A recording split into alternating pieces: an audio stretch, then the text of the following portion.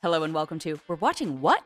I'm your host Dana, or the DHK as I'm known, and one film only up for review this week. It is James Cameron's Avatar: The Way of the Water. This week I've got Avatar: The Way of the Water, which is the long-awaited, and I'm going to put a question mark on that, sequel to James Cameron's Avatar, and I will fully acknowledge that when the first Avatar came out, I was hyped. I saw it 2 times within the first 24 hours of it opening. Originally, I could only get tickets to like the 12:01 a.m. Saturday showing, and then somebody else I knew, I was still living in New York, they had tickets to the 12:01 Friday, so like the very first showing in New York City in AMC in the Lincoln Center IMAX, and we had really great seats, and I was so hyped, and I was like, this is amazing, I can't wait to see it again 24 hours later. I almost threw up at that second screening because I had to sit, I did not get there early for the second screening because I was exhausted. And so I sat really close, I think in the first row to the far left, and with the stereoscopic 3D, etc., it made me really, really motion sick. So again, I was on board the first time. I fully acknowledge that James Cameron continues to push the technological boundaries of filmmaking. I don't know if that's a good thing. I would have preferred if he'd pushed the storytelling boundaries of filmmaking, but he doesn't do that in Avatar: The Way of the Water. In fact, this feels like one of the most recycled films I've seen in a long time. I didn't rewatch Avatar going into this, and I'm glad I didn't, because I think I would have really bristled up against how many elements of it and characters and consequences and all these things just were completely reused from the first one. I'm like, if he ends up getting to make all 5 of these films, is it just going to be the same film 5 times over? Because I know he's going to make $1 billion, but like, why are we allowing this to happen? Why are we not telling? I know I can see elements of the larger story that he is trying to weave, but I would much prefer that we start building those elements or bringing them to the forefront much earlier versus having them be this, not even B, but like a C or D plot. And the A and B and even C plots are just the same recycled story over from the first one. It doesn't give me a lot of faith in the novelty of this going forward. So almost everyone is back. In fact, I think everyone is back from the first one. Sam Worthington's back as Jake Sully. Zoe Saldana's back. Sigourney Weaver and Stephen Lang are back, and those should have big old question marks next to them, because particularly with Stephen Lang, spoiler alert, but not, 1, he dies in the first one, and 2, he's been in all the promo material, so people know he's back, and I'm like, oh, great. There are not consequences to any of the actions in any of these films.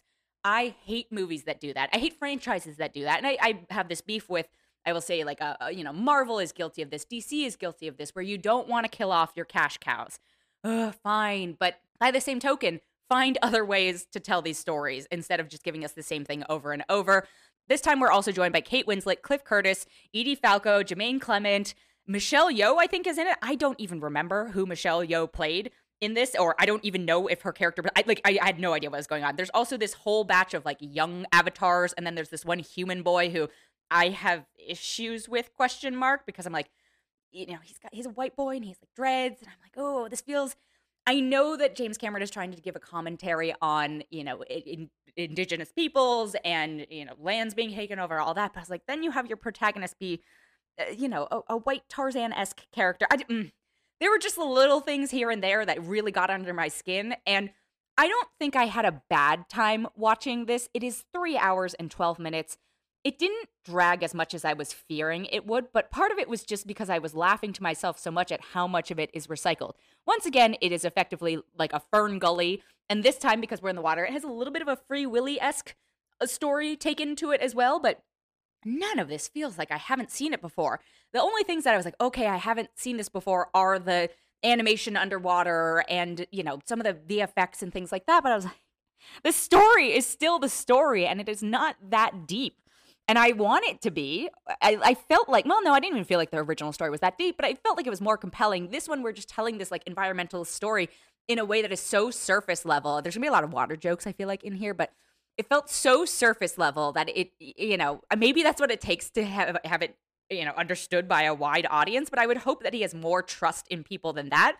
But given watching this film play out, I'm like, no, I don't think he does. I'm going to take a quick break and be right back. And I'm back.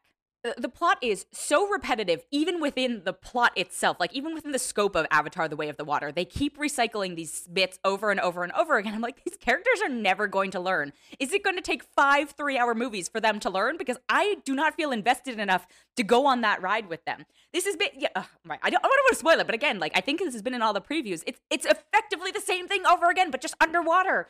The other thing I really struggled with is there's variable and dynamic frame rates within a single frame, which is something that is, I think, unheard of up until this point in film. The problem for me is it felt like watching a video game, and not in a good way, because I do think video games are beautiful and have excellent storytelling, and it's not a knock on video games, but it did not feel like there were sequences that did not feel like they mixed with the rest of the movie that really took me out of it. And I feel like he was doing it just for the sake of doing it, as opposed to being like, yes, this will create a sense of the audience of, the dissonance between blah, blah, blah, and blah, blah. No, I just felt like he was trying to flex, and it didn't serve the story. And again, my question with every film is like, how is it serving the story? How is it serving the character growth? How are we growing as an audience or going on a journey or whatever it is? And not once did I feel like any of those elements added to it. Now, people are going to see and enjoy this movie anyway. It's going to make $1 billion, and I have no problem with that. I mean, I do a little bit, because I wish, for however much money they spent on this, how many independent films that are original could you have made? But I don't begrudge people having a good time at the movies. If people are hyped as hell for this, enjoy it. If you loved the first one, you're probably going to love this, because you're going to be served the exact same thing in slightly rewrapped packaging. If you didn't like the first one, you're absolutely not going to see this. Again, going back to the technology portion of it, I know he's pushing for theaters and, the frame rates and all this stuff. I just really don't like watching things through stereoscopic 3D anymore. I realized there was a point where I would see, anything that was supposed to be released that way, I would see it that way. But it just creates this vignette in my field of vision that I really wish I had the option of not having to see that, because I was distracted and, the thing on my face and with my mask and all that stuff. It was just, that took me out of it. The variable frame rate took me out of it. The recycled story elements, both as a whole and immediately within the scope of the story, took me out of it a bit.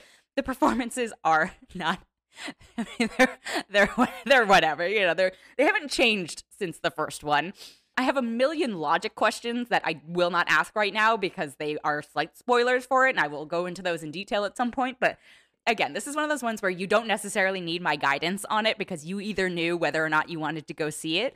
The only thing I could say is, if you are somebody who gets slightly ill and motion sick and whatever it is, if you're wearing those glasses, this is going to make you real ill. For me, personally, because of the recycled nature, but slightly offset by not having a terrible time at it, I'm going to go ahead and give it a 3.6 out of 5. That has been it for this episode. Thank you so much for listening. If you enjoyed it, we would love it if you could leave us a rating or a review, or even consider subscribing.